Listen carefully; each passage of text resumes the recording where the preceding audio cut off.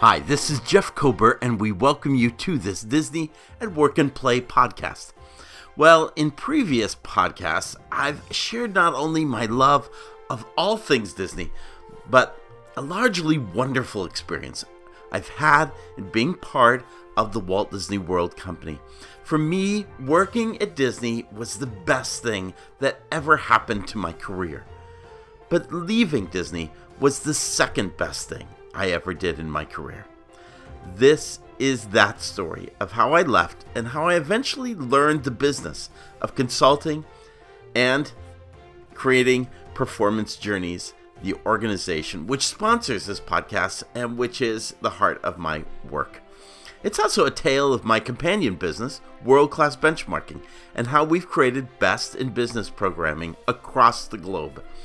I'll share some of the fantastic places, clients, and opportunities I've had. I'll also share how I've come full circle writing best in Disney books, apps, and online tools.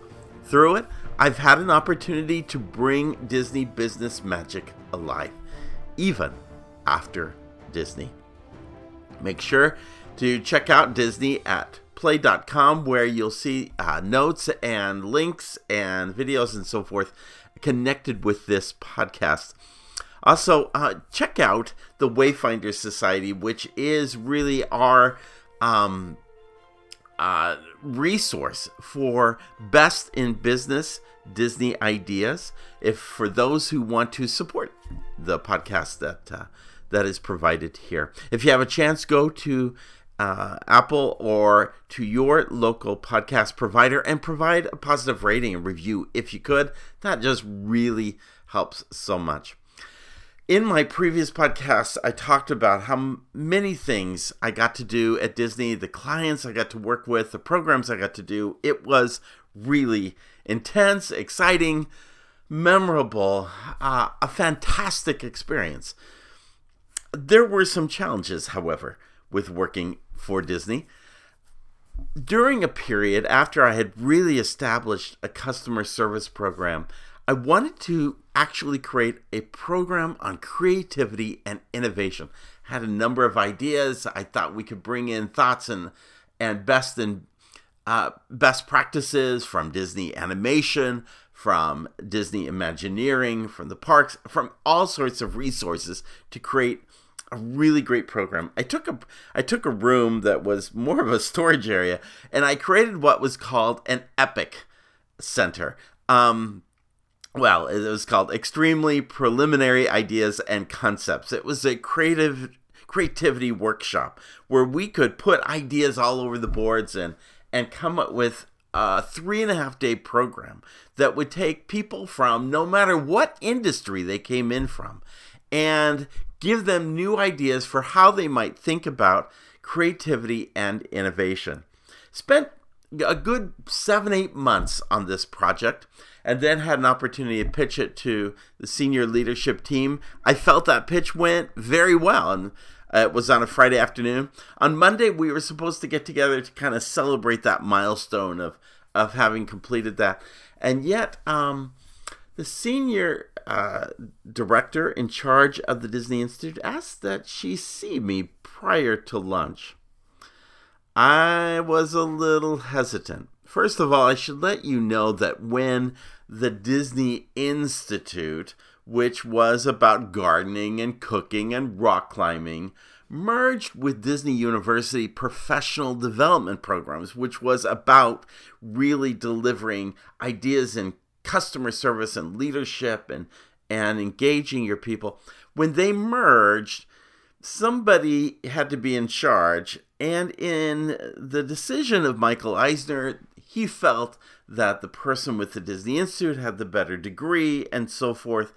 In truth, that individual had no understanding of the Walt Disney Company.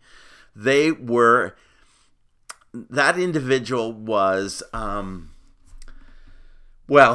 that individual was my boss at that time. And when I met with that individual, she said, I wanted to let you know what a great job you've done on this program. You've taken it to a really good place. I'm going to now put so-and-so in charge of this program, which, by the way, was a really good friend of hers. and who had come from the Disney Institute, and who had, at any rate. And you'll still continue to be on the team if you'd like, but we're going to put this person in charge. I was devastated. I was hurt. And I felt like that was, in fact, I felt like the program thereafter suffered. The individual had a background in film and television. His idea was to give everybody a camera when they got off a plane and have them film, but it was no real rigor to tools and ideas and concepts, much less a real benchmark to Disney, which is why people came to Disney to learn how Disney did creativity and innovation. At any rate, long and short, it was a really painful moment. There were other painful moments along the way too. I talked about trying to push innovation in a number of different ways. One of the ways was I saw us doing programs out at Disneyland or Disneyland Paris or even beyond that. In their view, in their very limited view, all they cared about was putting heads in beds in Walt Disney World resort rooms. They didn't see the bigger picture. They couldn't see that we could put heads in beds at Disneyland or elsewhere. They only saw putting heads in beds at Walt Disney World. We looked at the idea, for instance, with the customer service healthcare program. I thought would be great to go to Celebration Health and benchmark them and the things they were doing. It was just across the street, and it was on Disney property, and it was part of the larger Walt Disney World picture. No, we don't go there. A lot of times, we were just trying to come up with new ways to partner, to innovate, to take the organization. One of those big important ways was a lot of organizations didn't want to just bring their people to a program. They needed someone to really consult with them, help them take these ideas and put it into practice in their own organization. No, the attorneys for Disney really resisted the idea that we provide best practices for them. And it became a real tension point. In the process, I became more of a facilitator, doing a lot of programs, customizing the programs we delivered toward particular clients. I talked about that in the previous podcast.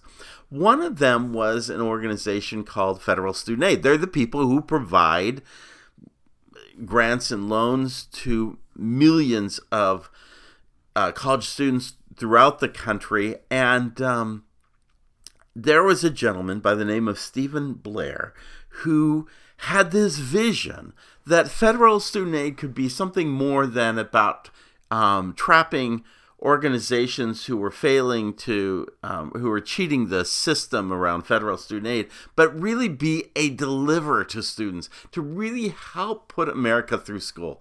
He had this great vision, and together with an organization called the Public Strategies Group, they sought to benchmark best practices, and one of them was Disney. And in the process, I met up with them, and he became one of our clients at Disney Institute. And we ended up doing these programs for them. Went out to DC to see their business, spent time in meeting some people, Lorraine Chang, Chuck and Mary Lofi, and a man named Babak Armajani, known as Army, who headed up this Public Strategies Group.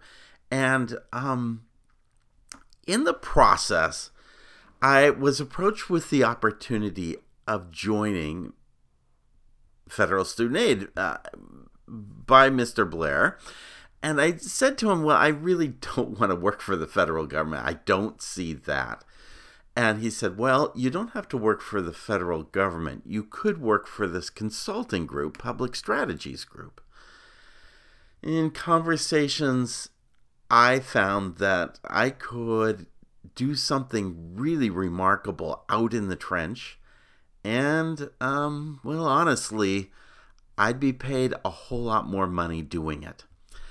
There's never one reason why one would leave Disney. And in fact, the idea of leaving Disney was painful, but the opportunity of doing something like this was huge. And the possibility of being able to better provide for my family kind of cemented the deal. It gave me more flexibility. I wasn't having to work weekends like I was being dragged into and facilitating programs at Disney, which I lamented. I mean, at Disney, they tell you, we work while others play, but that condition was not a condition when I was brought on at Disney. I wasn't expecting to work weekends, and I was being dragged into it. So, at any rate, a long conversation. I finally put my name tag down and went to work for Public Strategies Group. Having said that, I feel really good about my years at Disney. I felt like I created the first online interactive tools at Disney. I brought Disney Institute up to date with technology and media. I pioneered interactive learning. I reshaped programming to be more out in the parks. And I pushed for Disney to go beyond Orlando and beyond just doing programs to doing consulting. Well, this was my opportunity, my privilege to do consulting. And let me tell you, I could not have worked for a better team of people. I learned the business of consulting. I learned the art of listening. I learned the ability to know when to come in and how to facilitate and get people to a better place. The people I was surrounded with, particularly Lorraine and Chuck and Mary, I'm telling you, they were mentors to me. They gave me insight and guidance I would never have received at Disney. And it gave me a chance to really be my best self and to be able to really deliver something more than just a keynote speech or a workshop, although I do a lot of that. In the process, we took federal student aid in helping them create a service vision, service values. We created their own traditions or orientation program. We created leadership development and really helped change the way federal student aid at that time was approaching its work to being more focused on helping put America through school. It was an amazing experience. The only downside is I was working a lot of days in Washington, D.C. The idea was I would be eventually moving my family from Orlando to D.C. That was something else I wasn't excited about doing.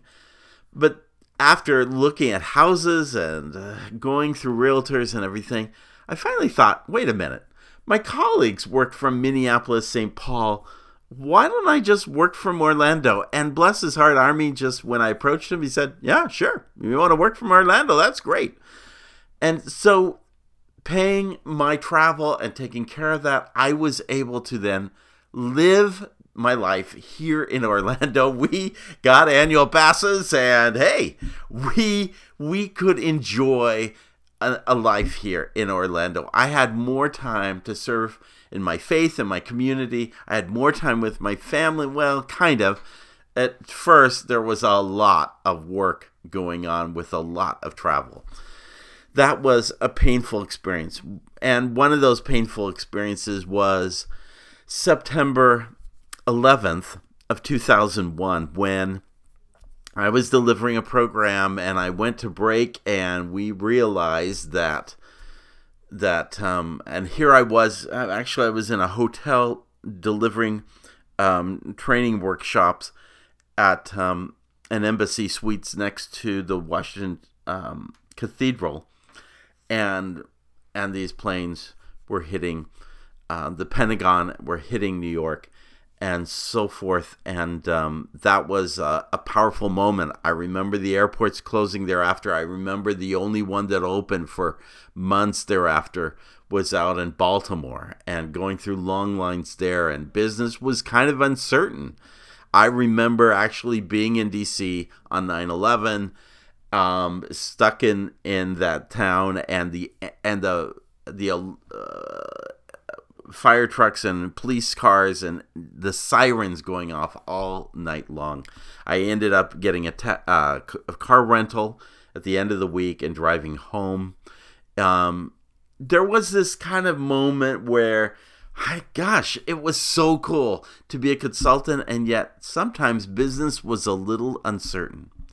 And so as part of it, I started a process. It took me the better part of, from September of 2011 through January of 2003 to kind of establish what would be my own organization. An organization I would refer to as Performance Journeys. Performance Journeys is really about, it is about learning. It is about training and development. It's about the journey as much as it is about performance. When I say journeys, I'm talking about the idea, the approach we take toward getting performance where it needs to be, but also the context in our approach for creating performance. And so I really created this unique organization. My logo, if you study it, is it's got a globe, and it's part compass and it is part clock. And so part of it is performance, part is journeys. If you are familiar with the Timekeeper, you will remember that it is very similar, comparable to its logo, with some changes made by my artist friend Jack Dow, who created that logo. And so in 2003, I kept working for Public Strategies Group, and did for the next 10, 11 years, continued working with them. But at the same time, I started taking on other projects. One of them was up in Wisconsin with Schreiber Foods, who was headed HR-wise by Claudio Diaz. Claudio, if you recall, was my traditions assistant who taught traditions when I was at Disney. He later joined Disney Institute. Then he went back to his roots in Wisconsin and headed up Schreiber Foods and went on to other opportunities after that. And he brought me in to do a lot of training and development programs that we did during that time.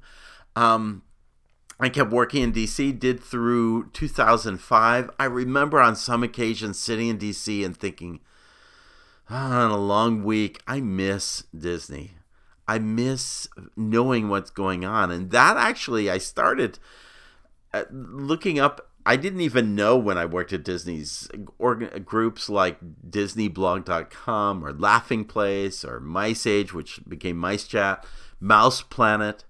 I began seeing these, and I began reading articles, and I began thinking, wow, I wouldn't mind kind of doing some writing around this. At the same time, there was a book came out called Be Our Guest. Now, turn back to my Disney Institute days, one of the painful moments there was that my boss and I, a different boss, DL and I, she had some experience writing.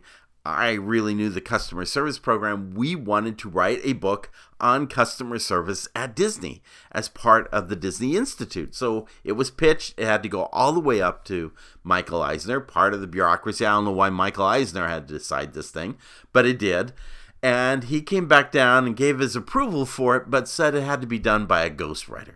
Both of us were really frustrated and ticked. I remember having to gather all of my materials. I mean, this plethora of materials that I had created around customer service, and having to sit down with this guy and having him just take it away to write. Well, a year went by and nothing came of it. And when we inquired, it turned out the guy decided he didn't want the project. So then we made another plea to write the book. And again, we were turned down and told another ghostwriter would be. And by the way, in the original edition, that guy wasn't even listed as having as writing the book. The preface was done by Michael Eisner, which may have been part of why Michael was dragged in the first place. Any rate, I had to sit down again with another writer who eventually, after a couple of years, wrote. And this book came out after I had left Disney. I'm opening up this book and thinking, wait a minute here. All he did was copy and paste the stuff that I had done for Disney. He hadn't really taken it and made it into a book. He just kind of took the workbook from the program and copy and pasted, and then he interviewed some of my clients like Pick and Pay and others, and put that in the book. It was so frustrating and so disappointing. And I just began to think, you know what? I could do a better job writing this book. And so thinking about some of these sites that had articles on them, I finally reached out to Mouse Planet, Adrian, and said, hey, I'd like to do some articles around the best in business practices at Disney. Would you be open?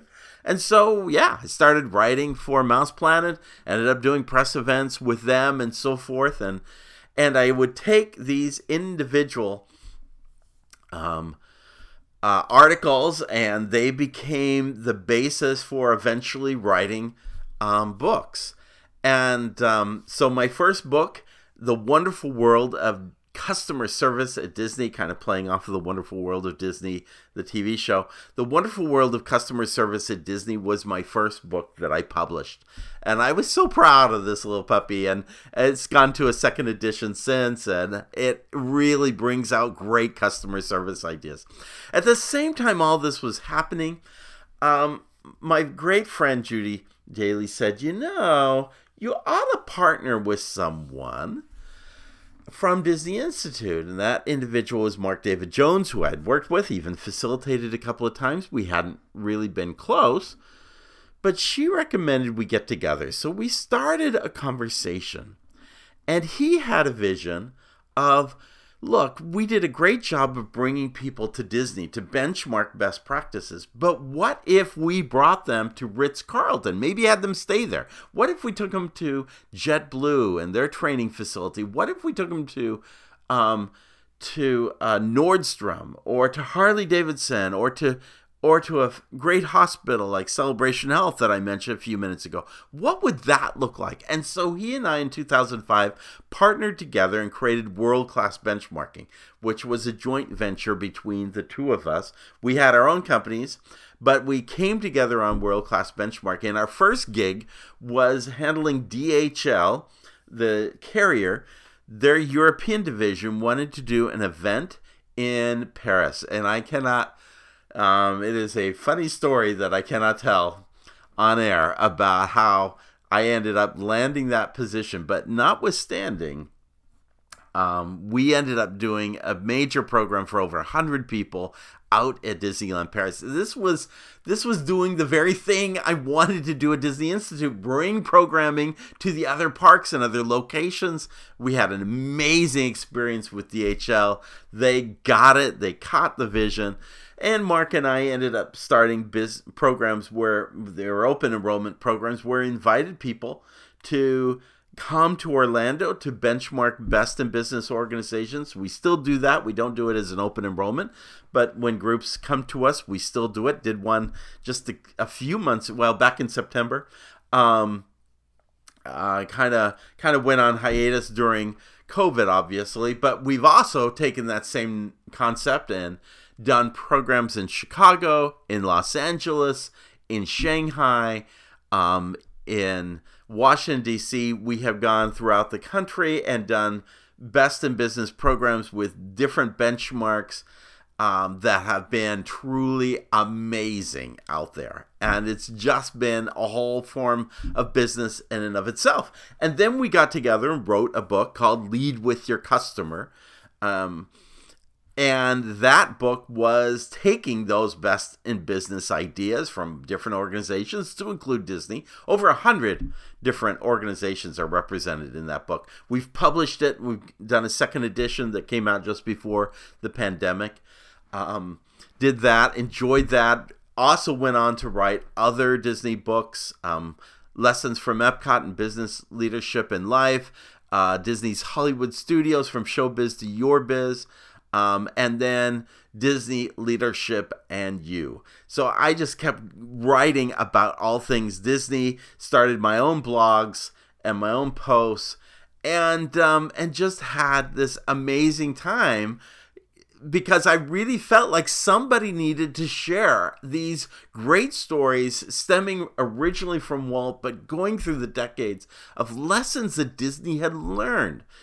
And so these books have allowed me that opportunity. I also did an app called Disney at Work. which goes way back. The app is no longer available on the iPhone, but did that way back about 12, 14 years ago.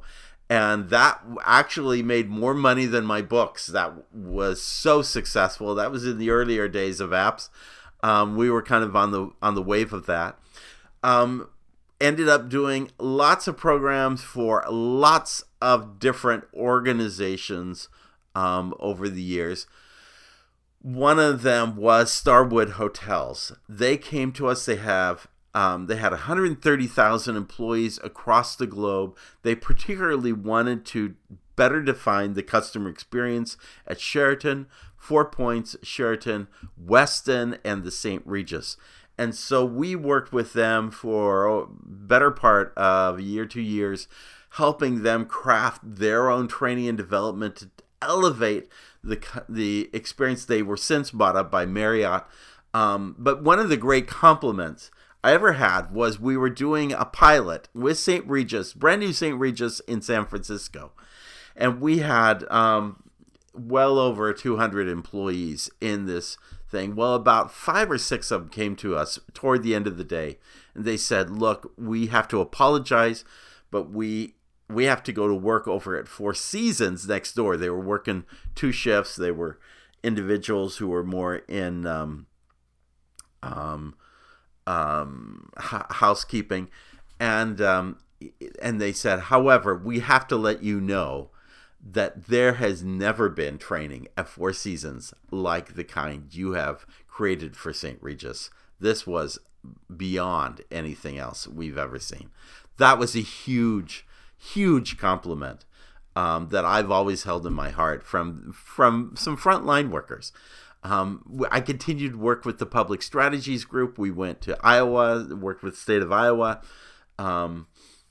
and then moved on to New York City, the Department of Finance. I spent several years in New York City during the week and then would fly home on the weekends.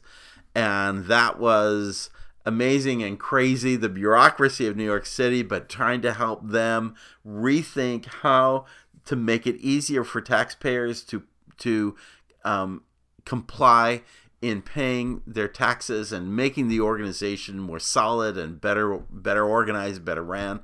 And then I had, very off the cuff clients. I mean, I had these major clients, and then I had 3 zoos. Brookfield Zoo was the first one, and then the Houston Zoo, which include Rick Morangi, who was the first zookeeper hired to build Disney's Animal Kingdom. He is the one who really led that effort with Joe Rohde. And then over at Seattle Woodland Park Zoo. So I've done my share of zoos, working with them. Did work over many years with the zoos. We ended doing work with libraries, with hospitals, with municipalities, with banks, with universities, federal agencies up and down the Beltway in D.C. I mean, I literally cannot stand in any given place in D.C. and not look down the street and say, I remember doing a program there. There was so much work that I ended up doing in Washington, D.C. and across the country, never in Orlando. I never had any clients. We only had clients come to Orlando because they would benchmark and experience what we had to share. But never anything, never in a client out of Orlando. But one of them also, and we talk about universities, was a group of students coming from Western Illinois University led by David Zanola. And he must have reached out to me 11, 12 years ago. And my book, The Wonderful World of Customer Service at Disney, became their text for the semester. And then at the end of the semester, he brought them out to Walt Disney World, and I spent the week, much of the week with them. And that built a lifelong relationship with David Zanola, who I advocate, who's also gone on and built a travel agency. And so I've just had a great relationship with David over the years. In fact, that's the thing that's been so much fun. It's just people I've had a chance to work with. Another client, going back to DC, has been a U.S. intelligence agency. We have worked with them for, oh gosh, I think since 2014 up until just a couple of months ago. Probably will do something again eventually with them, but that's National Geospatial Intelligence Agency. There, you kind of talk about the balloon that was shot down by China. Actually, the U.S. was putting balloons up in the air, hot air balloons, back in the Revolutionary War to kind of look over the hill and see where the British were. That's where our geospatial intelligence comes from, is balloons, but it is far more sophisticated. They are the folks who mapped out how to capture Saddam Hussein, and they are a very bright and big group of 8,000 plus another 4,000 contractors, and we've been working with them over the years. And that client, again, they happened to read our Lead with Your Customer book. One of them got a copy of it and said, the thing that makes you different is not just that you talk about serving your customers, but you talk about how you need to think about your customers internally, i.e. your employees, as well as your customers externally. And that's what's led to so much business. Another client, Talia. Oh, my heart is out to Talia. She read my customer service book on Disney, and at the last page it says, "Hey, you want more help? You want to know how to take this and make this into your own organization? Call here." And she did. She picked up the phone and called me, and that ended up being over the better part of a year working in Los Angeles, and spending time with her. That was great because I could work with her during the day and go to Disneyland for dinner at night. And in the process of working with her, I could see that we needed online tools. We needed what would have been computer-based training back in the day when I pitched it for Disney Institute. I realized that there needed to be online just-in-time learning that they could access at any given time. And so I started the process of doing that, which was really wonderful because as that client came to an end, I started into one of my leaner moments back in 2018 or so. And I thought, I need to do more online learning. And that was such a blessing because that built up this online learning package that when the pandemic came in and everybody was working from home, we were able to work with Zoom calls and distance learning and use these Rise on online learning tools, which I've come to entitle called Excellence in You, and it's online learning that we provide. It's actually online. Excellence in You are the very tools, they are Rise tools, that give you access to the kinds of things we talk about in our Patreon group. When you say join the Patreon group, there are some tools that are focused on those who are fans of Disney, because I'm a fan of Disney, so there's some really great tools around that. But then there are a bunch of tools dedicated to best in business practices at Disney, and they are online tools. And during the recession, we were blessed. We ended up doing like 300 programs over the pandemic. Maybe I said recession, but over the pandemic, during COVID, we were able to work from home. It gave me more flexibility, more opportunities, and a way to kind of keep my business going by doing that. I've always had lean times. The recession was a hard hit time period, but somehow we came through and we got to the other end of it. And this has been a real blessing, being able to work more on home. I've started to do more travel abroad, and will probably continue to do that as I did before COVID. I ended up being a million miler with Delta, and Marriott has my name etched all over it, and travel is a part of my business. But I'm glad that I have a virtual package as well for people who are wanting that. By the way, during that same pandemic, I felt like I needed something more of a tool, and I'd played around with podcasting and started that well before the pandemic, actually in my Los Angeles days, but I decided I needed something more. So that's how how I ended up with so many hundreds of podcasts. I ended up doing, I think at one point I was doing about 3 podcasts a week for Disney Work at Play, because I just wanted to share these ideas and thoughts and comments, and so much was happening with the closing and reopening of parks, and it's been a delight to do these podcasts, as it has been to work with the organizations I have worked with. So yeah, for me, pardon me, but for those who listen, wonder, what does he do for a living? This is what I do. It is Performance Journeys is what I am celebrating this month. 20 years of doing, and I am so grateful. It has provided for my family. It's given me flexibility. It's allowed me to serve my community, my faith. I have had the blessing and benefit of working with a great business partner with world-class benchmarking and Mark David Jones. I have had a chance to see the world. I mean, been all over. I would never have been to Tokyo Disney, to Hong Kong Disney, Shanghai Disney, if it hadn't been for our clients. We've had several of them down in Singapore. That has been an amazing experience. If there's one place you need to put on your bucket list, go to Singapore and go see all these other great places in the meantime. But it has allowed me to bring Disney and best in world-class ideas like Disney to other organizations over the years.